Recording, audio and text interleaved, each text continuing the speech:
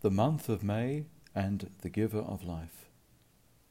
Dear parishioners, the month of May is associated in the Northern Hemisphere with the joy of spring, and the custom in the Church is to associate this joy with honouring Mary as the Mother of Jesus, our Saviour and our God.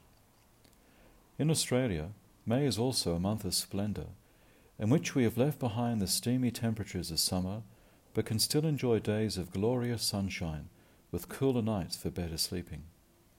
Easter always includes some part of May in which the joy of the resurrection fills our hearts, a joy that must have overflowed in the heart of Mary during that first Eastertide.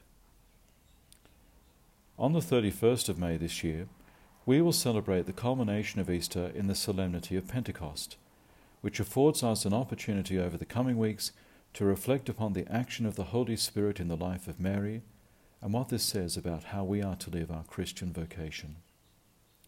At three key moments, St. Luke refers to the action of the Holy Spirit and Mary's response, which we can reflect upon for this week and the following 2 weeks: the Annunciation, the Visitation, and preparing for Pentecost.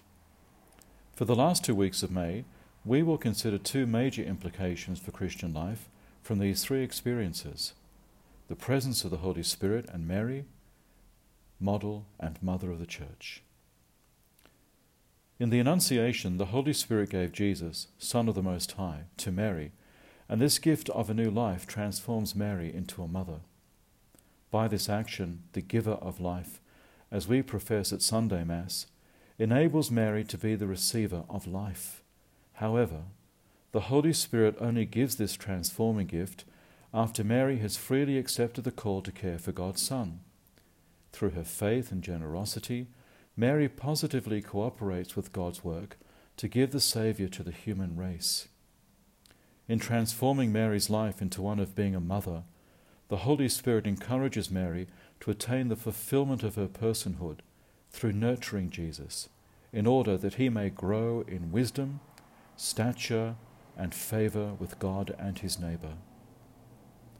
This same Holy Spirit gives life to us also by helping us, as he helped Mary, to give what is best in us to others, so that they may have what they need to truly live.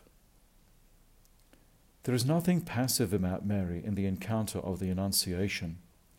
Mary is a questioner of God and a heartfelt answerer to God's call.